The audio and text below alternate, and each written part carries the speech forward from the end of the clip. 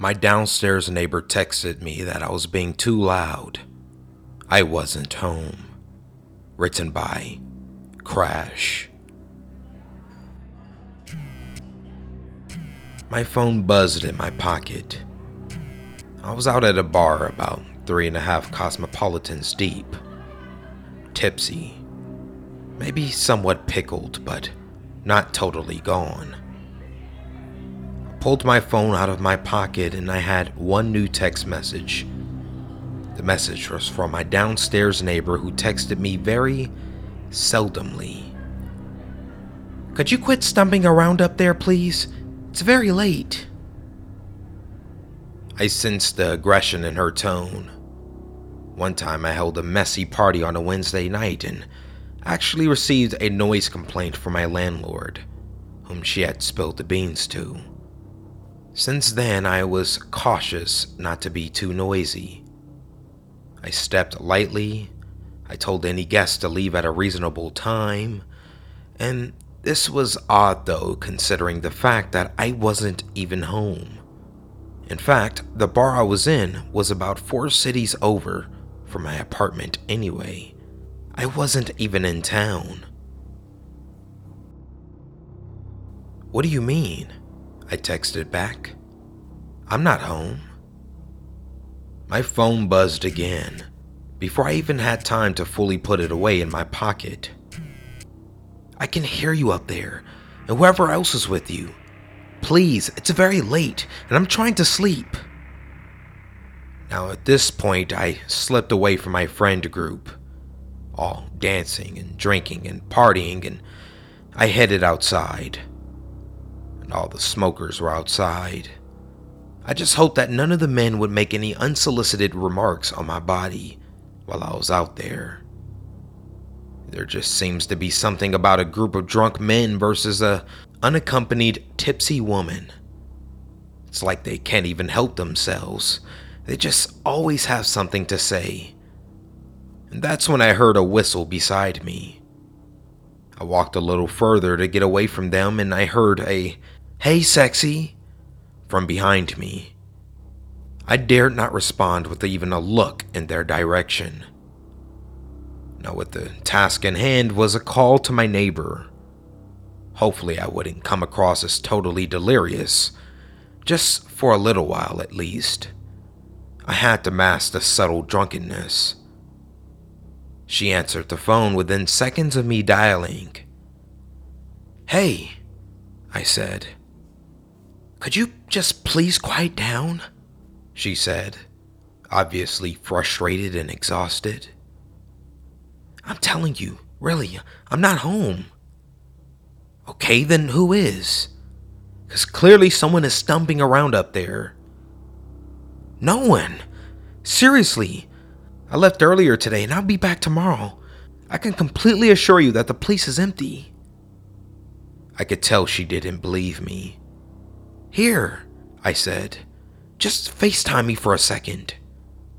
"Fine," she replied. She joined the FaceTime call, and I showed her my surroundings. I gave her a look that said, "See?" "Oh," she said, her voice reflecting that she suddenly believed me. "You're sure no one is up there while you're away?" "I'm sure. Really, no one's there. Maybe you're here in the next suite over or something." Maybe," she said. "Have a good night."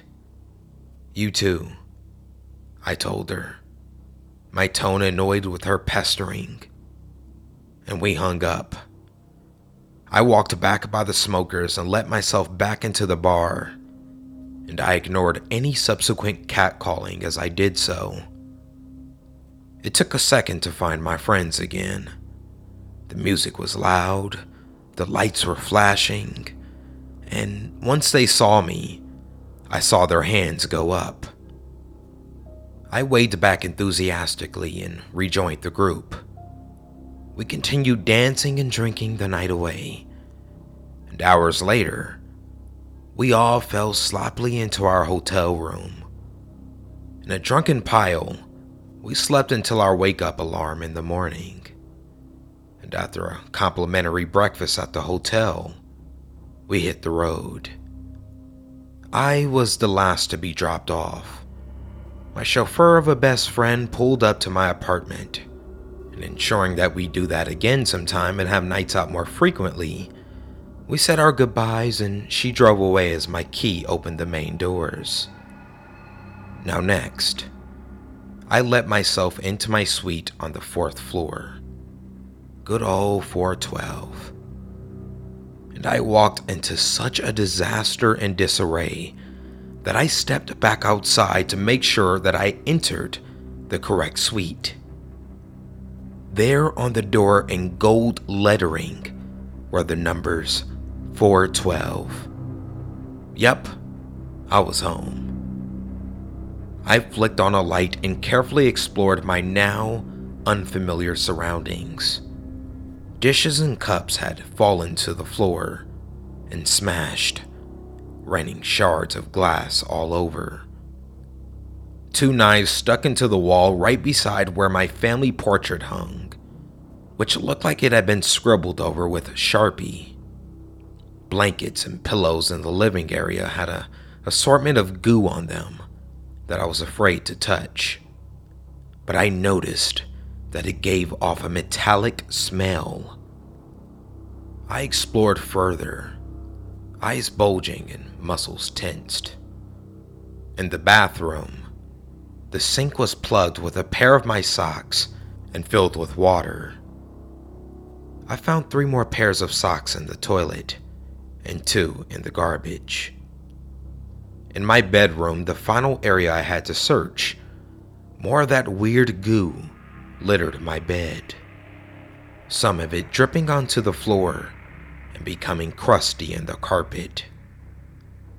My socks and underwear drawer had obviously been rifled through. I had about $250 of cash in my currency kept in my room as well. It was always stored safely in my bedside table, which had a lock on it. But I found the cash in my sock drawer. The cash had obviously been moved, but none of it was taken. And in a panic, I called my downstairs neighbor again. "Hello?" she answered. "What did you hear last night? What did it sound like? Someone has been in my suite." There was a pause of silence before she spoke again. "Huh?" she asked. "Last night, when you said there were noises coming from my suite." Again, a pause. And then she spoke. "I didn't hear anything last night. Sorry to be unable to help, but I've been away on vacation for the past week. I don't get back until Thursday, so I really can't help you out here. Sorry." I ran my hand through my hair. I felt disoriented in a way that no amount of alcohol has never made me feel. "No," I said. "You called me last night." "I assure you I did not. Look, I gotta go. I'm sorry you were robbed or whatever, but I'm a 4-hour plane ride away. I can't help." Completely confused, I managed to stutter a quick, "Oh, okay," before I heard her hang up the phone. Suddenly, I felt something fall into my head, and it was a sock. Thanks for listening to this bedtime story. Make sure you guys stick around for part 2 on the next edition of Bedtime Stories with the Scarecast podcast. If you enjoy this podcast, please give it a rating and a review on your respective podcast player. And also, I am currently working on Season 8, Episode 2, which will feature stories around Santa Clarita involving Mentryville, the Newhall Ranch House, and several other haunted locations that I've covered in several of my Instagram reels. And if you haven't checked out my reels on Instagram or TikTok, follow me on both at The Scarecast. All of the information will be in the description of this episode. As always, be safe, and until next time.